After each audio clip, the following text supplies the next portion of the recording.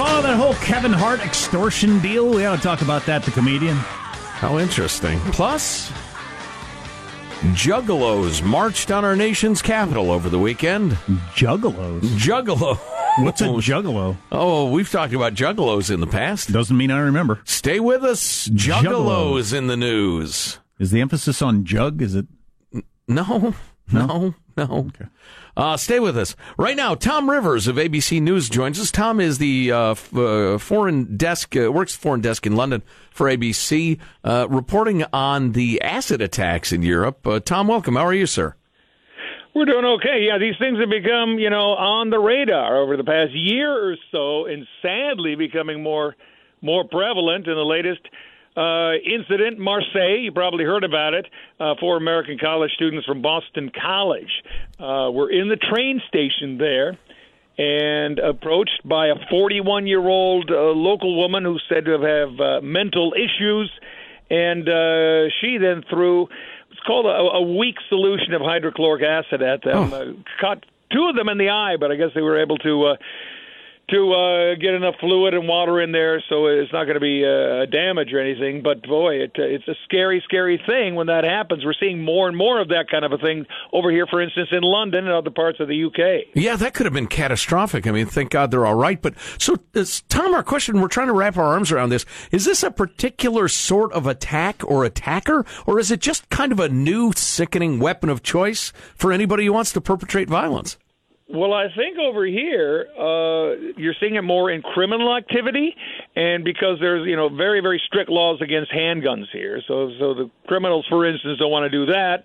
There are increasingly tough laws against holding knives, but the legislation, the bill hasn't been written yet for acid attacks. So that's kind of an open door right now until that's closed with a law. Some of the young, specifically young criminals in London are jumping on the wagon and using that as a weapon. But what I'm getting at is, because there have been some that seem to be of an Islamist bent. There are some that are just settle and score with somebody you want to hurt. I know there have been what seem to be random attacks here and there. So. This one again. When these things hit the wire, it's like the bells go off, and oh boy, another terror attack. Doesn't seem to be the case this time. And we've seen this elsewhere on the continent, not only with acid attacks, but look, there's people that are a bit disturbed and have been that way for a long, long time. Even though we see them through this lens now of this 21st century terrorism.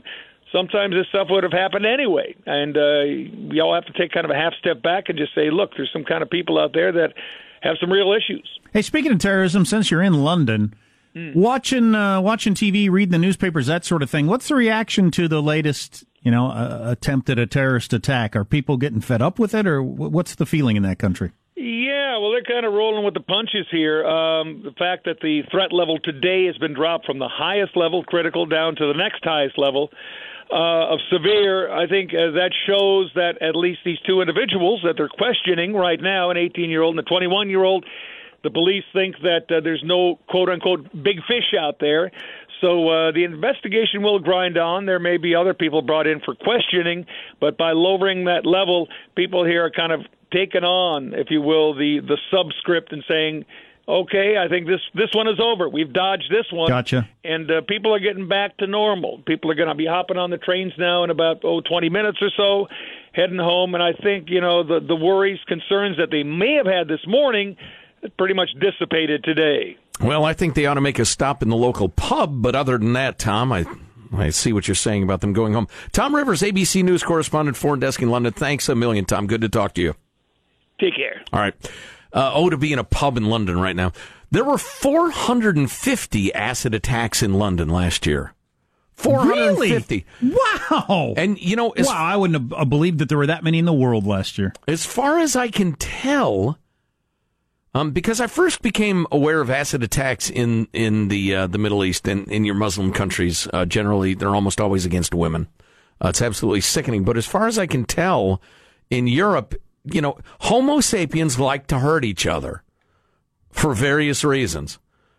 And because of gun and knife laws, they're using acid now. I think it's just it's kind of a hot way to be cruel. God, What's wrong with you people? And I mean all people. There's a pub in London, been there for like 400 years, like most of them, where Samuel Johnson used to drink. I don't remember the name of it. That's my favorite. That's where you got to hang.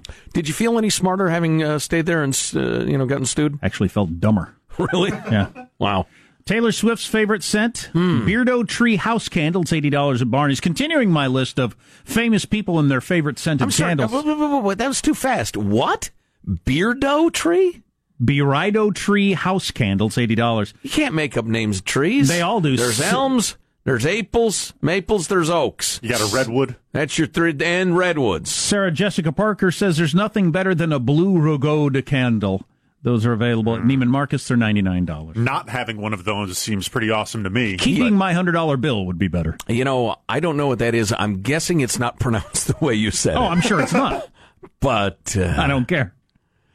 Wow. So I was watching the TV last night, and I started in on the Ken Burns 18-hour documentary about Vietnam. How long was the first one? 2 hours. I watched the first hour. And I'll tell you what, I had read a number of interviews that were calling it good, not great, basically. And I heard it has its flaws, but... But then I read the review by one George Will of the Washington Post, who's probably the only review I read by somebody who leans right. And he said it was freaking excellent must-see TV, which made me think, I'm guessing I would like it. And so far, it's absolutely great. How interesting, because Ken Burns is quite notably a lefty. Yeah, so I find that intriguing. He usually tries to stay, in my experience, non-partisan on his documentaries. That's the way I've taken in most of them. To a large extent, yeah. But I think most of the reviewers were wanting a little more America hating out of it, maybe than was necessary. Anyway, George Will recommended it. I watched it. I recommend it. So good, and it does start in the 1800s. Ho Chi Minh was born in 1890. So really, I didn't realize that. Oh, that's yeah. He was think about that. Very old man when he was running. Vietnam War was like 60s or 70s, right? That seems correct. Actually, 50s through mid 70s. It was 30 years. If you want to count the whole thing, our whole involvement. Yeah, our initial involvement was pretty limited and covert and the rest of it.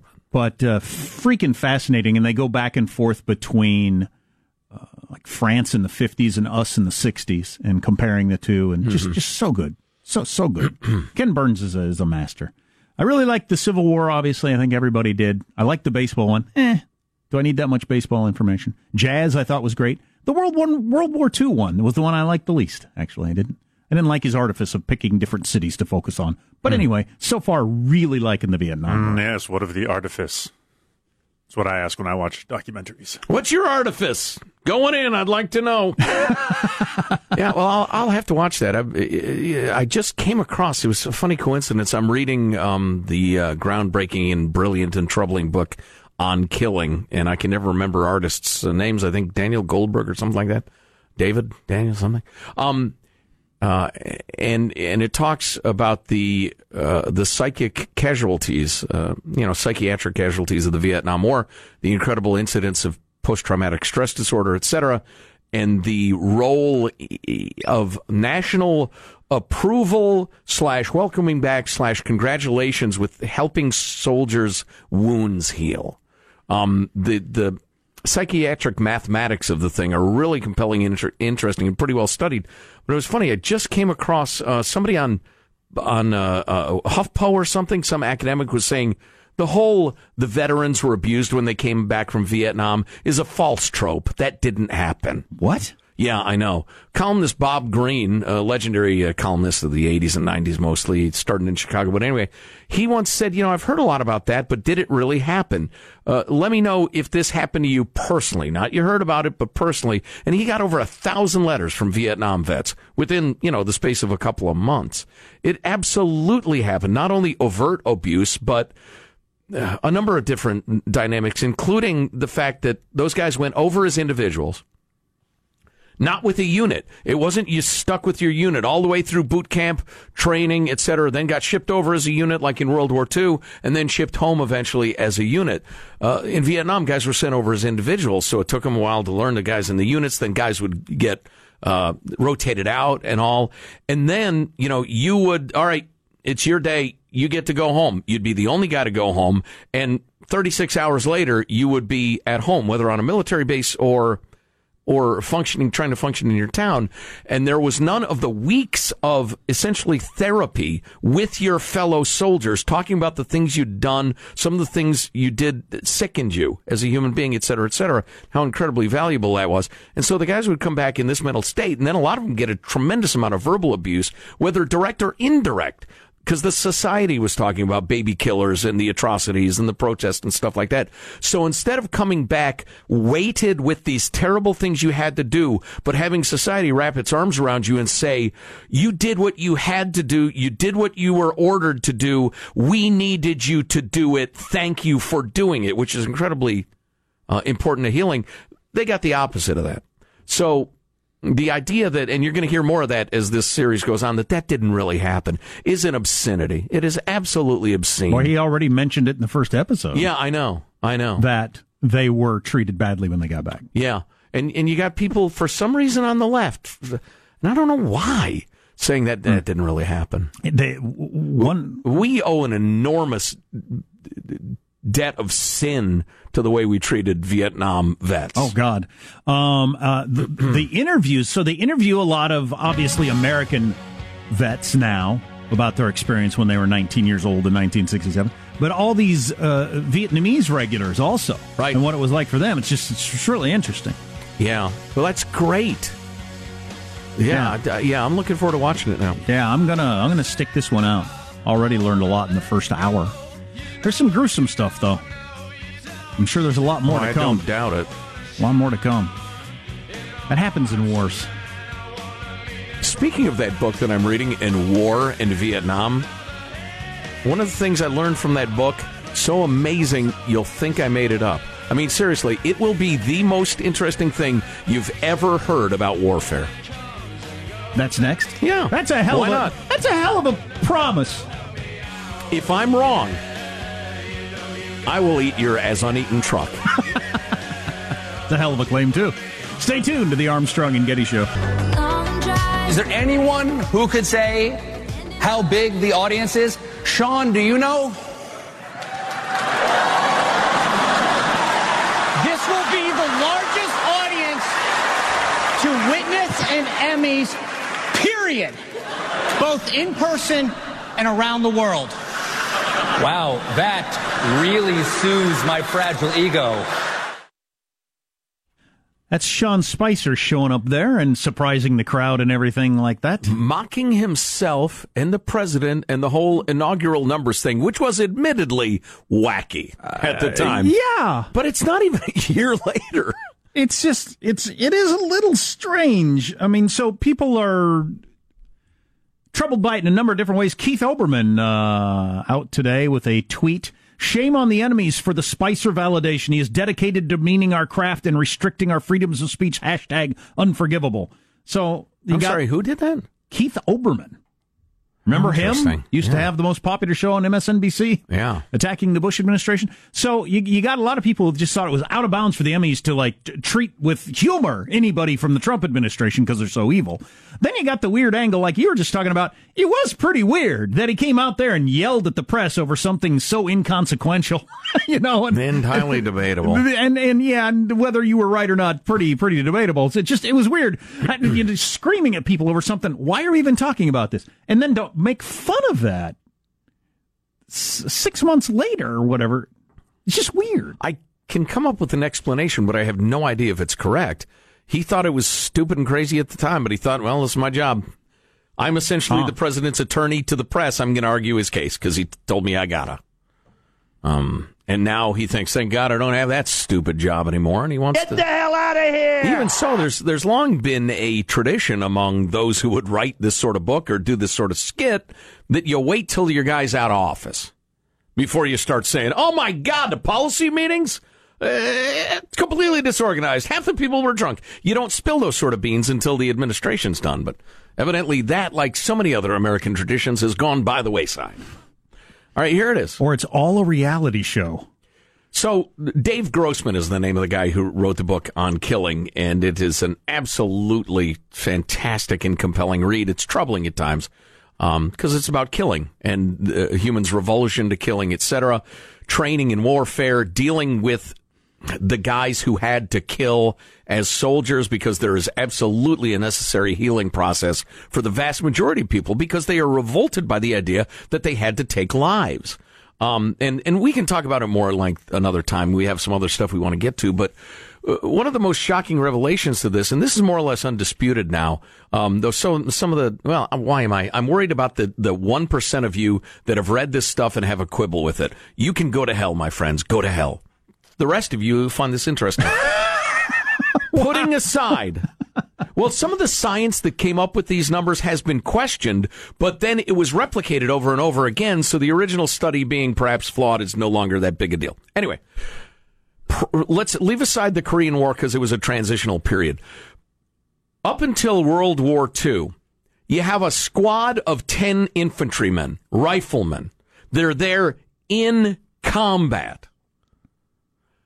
How many of that squad of 10 men, on average, actually fired their weapon at the enemy with the intention of shooting them? 10 men. Probably a lot less than I think. Study after study, it's less than 3. Less than 3 out of 10. Firing rates, 15 to 25%, which is amazing. Although they go back to historical accounts and they found out that that is substantially true. Conflict after conflict, even to the days of like spears and swords. Most guys would yell and like swing at each other, but didn't want to kill anybody. And so the firing rates were less than 3 of 10. Training methods changed so that training became much, much, much more realistic. Instead of laying on your belly, shooting at a bullseye, figures would pop up, you'd pull the trigger. Figure pops up, you pull the trigger over and over and over again so that when you get into combat, it's reflexive and it no longer seems like a human being. It's just what you've been trained to do. And the problem, as they point out, is that we've made much, much more effective killers and therefore much more guys who really need some help dealing with it when they come home. That's the main point of the book. But is that not one of the most, well, I said the most, so I guess I got to get to truck eating. Isn't that the most interesting thing you've ever heard about warfare? About 25% of guys, on average or less, actually squeezed the trigger trying to shoot the enemy. Everybody else either didn't fire it or fired it above their heads because they want no part in killing anybody. Wow, that is interesting. Even in WW2.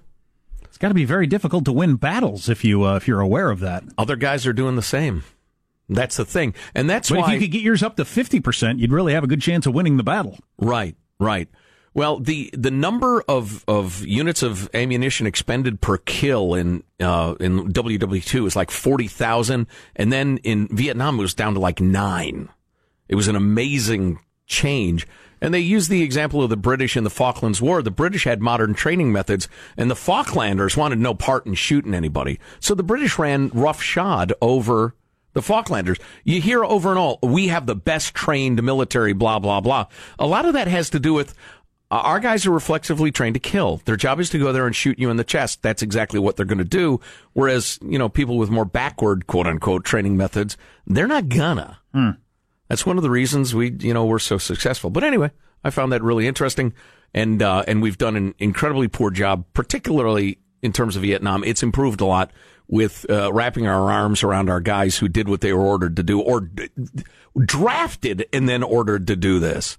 And, speaking of Vietnam, that's why it popped into my head. They had a guy, some of these people got to be old, but they had this... firing rates were closer to 90%, I think, in Vietnam, which is an astounding change. Oh, God, I'd say. Yeah. Holy cow. Yeah. So they had this old guy who was Vietnamese, and so he was part of the North Vietnamese Army, the NVA, which I heard John McCain say one time. John McCain was being interviewed about how great American soldiers are trained and everything like that and how we're the best fighting force in the world. And he said, we are the only thing I've ever been around that compares as the North Vietnamese Army. Equated them to our abilities, which is pretty interesting. Yeah. Partially probably because they've been fighting for so long. Anyway. Yeah, they refer to the Vietnam War as the American War because that was like the third one in a row, right? Yeah. So they had this old NVA dude, veteran on there, and he was talking about it. This is in the intro of the show last night, and somebody was talking about who won and who lost. And he said, only people who don't fight in wars argue over who won and who lost. For those of us who fight in wars, it's all we see is killing. Wow. I thought that was really interesting. Wow. Yeah. Wow. What's coming up in your news, Marshall Phillips? Well, Trump's UN visit already stirring things up in New York City. The Juggalos march on D.C. And we got a sign of the times, another major brick-and-mortar retailer close to calling it quits. Stories coming up minutes from now. Armstrong and Getty. Are you familiar with the Juggalos? Are you at risk? Don't dare tune out. And Marshall with another tearing the fabric of America. The brick-and-mortar store going away. It's been my the theme today. The fabric of America is being torn. The Emmys, the NFL, brick-and-mortar stores, Juggalos, whatever those are. Yeah. Stay tuned to the Armstrong and Getty Show.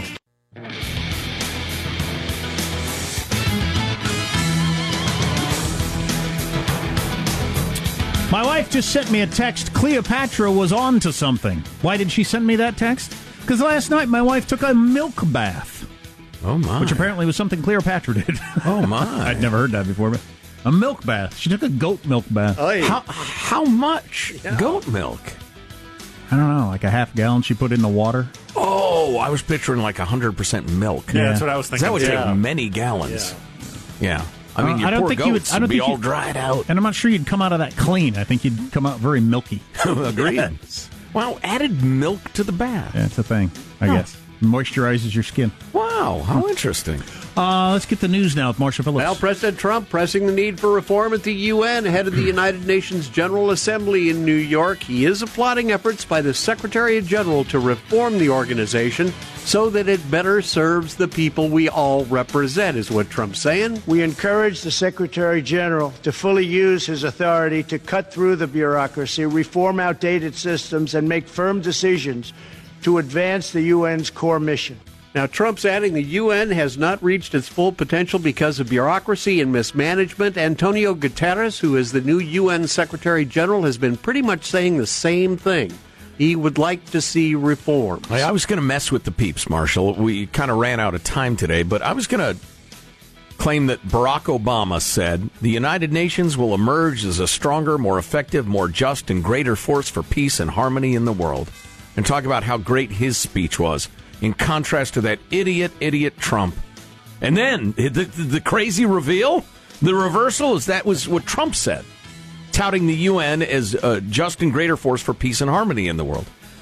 The definition of media bias. He'll get no praise from the left-wing media for this speech, in which he expressed, support for the UN as a force for good.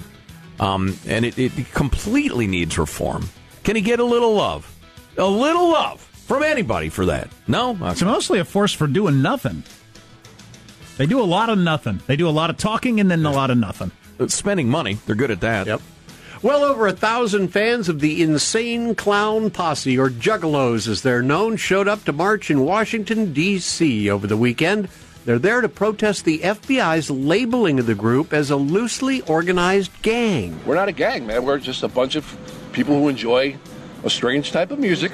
We might look a little different, but it's nothing more different than the alternative kids back in the day. It doesn't connote violence at all. No more so than like any kind of hardcore rappers of the NWA back in the day. Such a designation by the FBI causes problems for the fans, from harassment by the police to discrimination from employers. Yeah, at some point the FBI decided there was a fight or a couple of fights or something like that these Juggalos ought to be considered a loosely affiliated gang.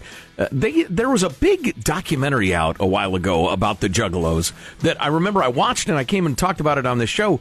They seemed like a bunch of hippies, kind of into this violent imagery rap, but the main image I took away from it is God, you got to stop doing drugs before you come off as, like, stupid.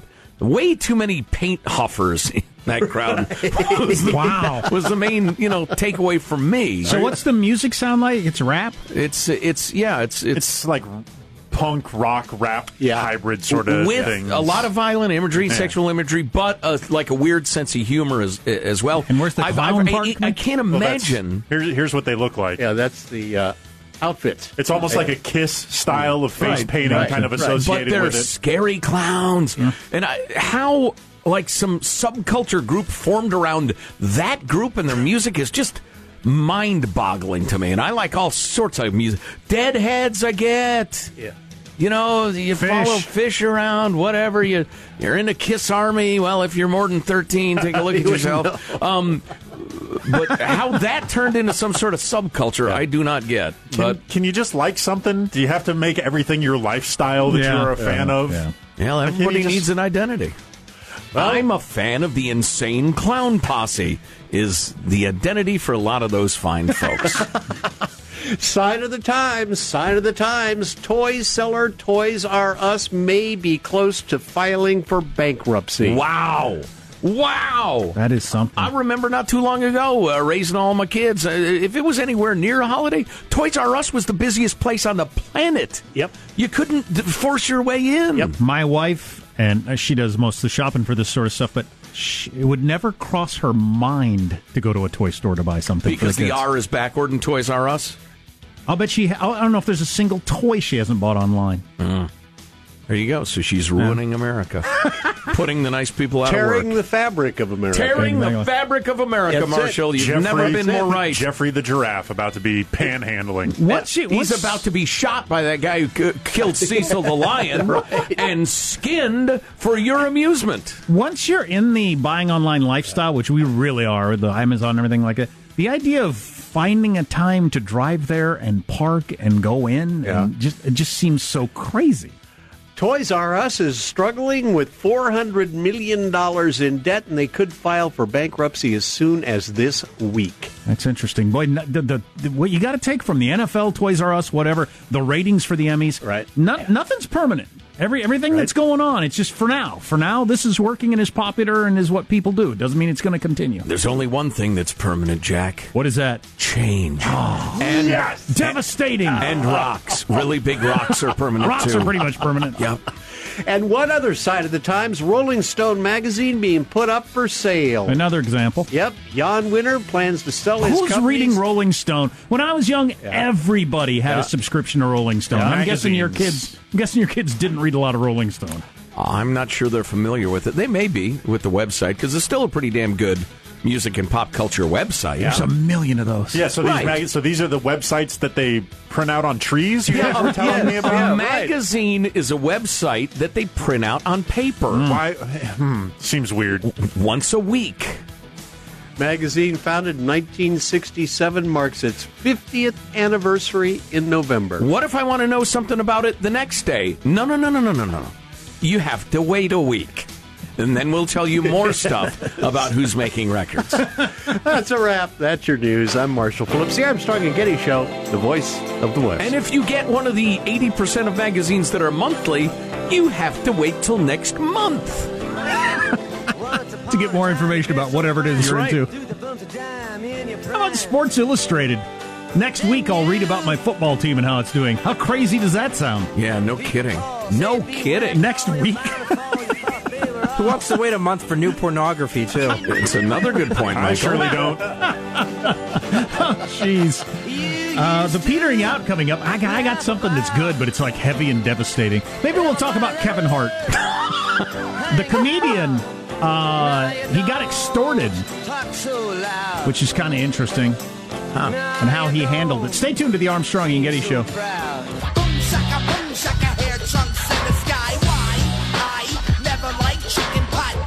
So this is, I never liked chicken pot pie. I love it. So this is Insane Clown Posse? Yes, it is, sir. Look, you like this, fine. It's hard to imagine how this would launch a subculture, though. I mean, for one, the logistics of organizing a posse, a group of mentally ill circus performers, would be daunting. An insane clown posse. How could you keep it together? There is a Juggalo documentary called American Juggalo, 20 minutes long on YouTube, if you want to know more about Insane Clown Posse. That may be the one I watched. I don't know. Yeah.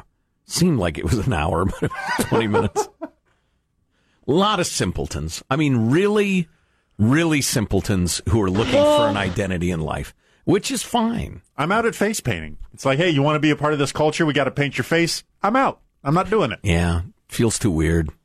Get all greasy and kind of, bad for your pores.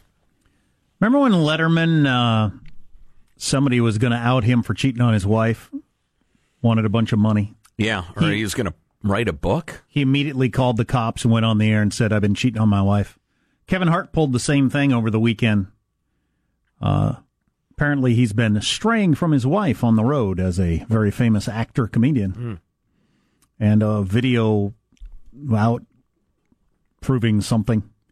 And a person tried to extort him, and he immediately came out and told his wife and told everybody, hey, I've been cheating on my wife, who's pregnant. She had to be thrilled to hear that. I've apologized to her. She's really mad, blah, blah, blah, blah, blah. But now the person obviously can't extort them. Right. Extort him because it does take away the power of the extorter. But wouldn't be easy. The best way would be to shoot them. The best thing to do would be not. If somebody extorts you, shoot them. Don't do the behavior in the first place. Oh, I'm sorry. I should let you finish your sentences. It's rude of me. Presumptive. But yeah, he jumped in front of it. Now, of course, his wife may leave him and take $80 million with her. But yeah, true that. Well, I wish those kids good luck. But so there's a video out of him snuggling up against a girl in a booth at a bar. And it's clearly him. But then there's part of the video is the sounds of some people having sex, and then somebody that kind of looks like him in a dark room walking across the room. And it's not sure whether that's real or not. Yeah. I don't, because... Well, him jumping out in front of it kind of leads credibility to that this was an actual thing. Yeah. Who was actually taking video? So some chick who got with him videotaped it so she could extort him? That's something. Who thinks of who lives their life that way? Wow, that's cold. Yeah, it is. Sexy extortionists think that way. Apparently, right? Wow. It's a heck of a way to live your life. Do you want heavy and dark? I don't know if it's dark, it's heavy. We got a couple of minutes left. How much time we got, Michael? I can do it in 2 minutes. Okay. Kind of what made me think of it was you talking about people coming back from Vietnam and post-traumatic stress, that sort of thing. But this could apply to a number of things. I don't remember where I read this in the last several days, but I thought it was really interesting. The rules of society. There's these rules of society in this one particular area, and here are the rules. You're not supposed to have anything wrong with you. That's rule number one. Number two... So far, so good. Number two, if you do have something wrong with you, and you tell anybody, you're supposed to get over it very quickly. Okay. And number three is... if you don't get over it very quickly, you should feel very, very, very bad about yourself. I don't know how. And that most people live by those rules of society, even though nobody tells you these things. So you're I thought it was going to say, and that society is the Marine Corps, just society, just life. And I thought, that rings so true. We're talking about all of us. Yeah, you're not supposed to have anything wrong with you. And if you do have something wrong with you, you're supposed to get over it very quickly. Right. Yeah. And what was the third one? If you don't get over it quickly, you're supposed to feel very bad about yourself. How interesting. And I think that happens to a lot of people about a lot of different things. And I don't know who made these rules, and I don't know, where you learn them. Yeah. But I think it, I don't know, it sounded pretty accurate to me. Yeah, interesting. Where do you suppose that comes from? Is that a good thing or a bad thing? Good thing or bad thing? Now you're fuzzy-headed, what's his name? Wolf Blitzer. Good thing or bad thing? How does it... So the first part, you're not supposed to have anything wrong with you. Right. And so you try to do as best you can. And if you think you might, you think, no, that can't be, or I'm not going to admit it, or I don't want to... Because nobody's supposed to have anything wrong with them. At least I'm not supposed to have anything wrong with me. I think we've made a transition now to a culture of victimhood, though, aren't we? Don't we now celebrate everybody being oppressed?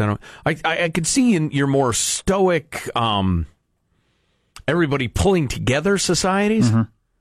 You gotta harvest the wheat. You gotta pull your ore. Your problem's got nothing to do with the rest of us. Seems to be, just based on my observing of the world, it seems to be one or the other. You either live the culture of the one I was just talking about, or the other. I'm a victim of all these things, and everybody should feel bad for me all the time. And there's I have no agency. Yeah, there's no in between. It's just all one or the other, which is probably not healthy. Can we hear our guest announcer? Yes, you may. Yes, I did do that thing you just made up. Now it's time for Final Thoughts with Armstrong and Getty. I'm lost. I didn't. Anybody help me? That confused me. That was a tie-in to when we used to introduce Growly by saying, "Hey, Growly, you used to do the thing, and then this guy was trying to be the new one. It just I got to delete that. No, that one's getting Here's your host for Final Thoughts, Joe Getty. Yeah, boy, what's the point? Marshall Phillips, your final thought. Boy, I got a heavy heart. I can't believe after giving Joe Getty bottles of artisanal tonic water this morning, Joe lashed out at me repeatedly during the course of the show. What? During an earlier discussion on ballpoint pens, Joe referred to my use of an inkwell as a young man, and then later launched into a grammar attack on my alleged use of the word he and him in incorrect fashion. That's not intended as an attack, it's an effort to enlighten. It is the tearing of the fabric of America. I don't attack, I teach. Michelangelo, final thought? Yeah, I feel like my childhood is disappearing. Toys R Us going bankrupt, that makes me sad. It was a big part of my childhood. Here's hoping Jeffrey the Giraffe finds a good zoo. Positive Sean, your final thought? Yeah, was out on a date with a lovely lady last night. Although she did order the sparkling water, she made a point to ask for the sparkling water. Is that it? Is that a run for the hills thing? Is that I don't know. It's a sign. I don't know what the sign means. I would move from DEFCON 4 to 3, a higher state of alert. It's not a deal breaker, though. All right. Jack, what is your final thought? I've certainly had better experiences with people who order tap, but that's just my life, so. Why did my kids set up a bar in my house? I need to figure out what's going on there. I don't even know where they heard about a bar or came up with the idea of that's it, I'm going to the bar, and then you sit there hunched over a drink, sad. I don't know. You know, if they open up a head shop in your living room, I'd probably have a detective trail your wife. Yeah. Figure out where she's taking them. My final thought is, we mostly watch the Emmys and shows like that, so we can report to you on how obnoxious it was, because it's usually obnoxious. I'm not sure I have one more year in me. I think about the Academy Awards coming up, March, April, something like that. I dread it. Yeah. Oh. I wish there were any redeeming value. Didn't they used to show more clips of the shows or the movies? If they did that, I would love that. I'd like to learn more about these shows. I don't care what the people have to say. But yeah, there's not a lot of redeeming value in that. And the lowest rated ever last night. We'll see tomorrow. God bless America. This is a historic act of devastating incompetence. I will not sugarcoat this. This is a disappointing day for us. Big mistake, but not too bad. The fun level in this room is at an 11 right now, and that brought it down. The ride is over. The time for the clowns and the acrobats and the dancing bears has passed. Get away from here. Get. We apologize for our stupidity, and we really hope you forgive us for what we've done. Thank you, and good night. The show's over. What? Bye-bye. Two things that have only never let me down in this entire country's history, the First Amendment and boobs. Armstrong and Getty, the voice of the West.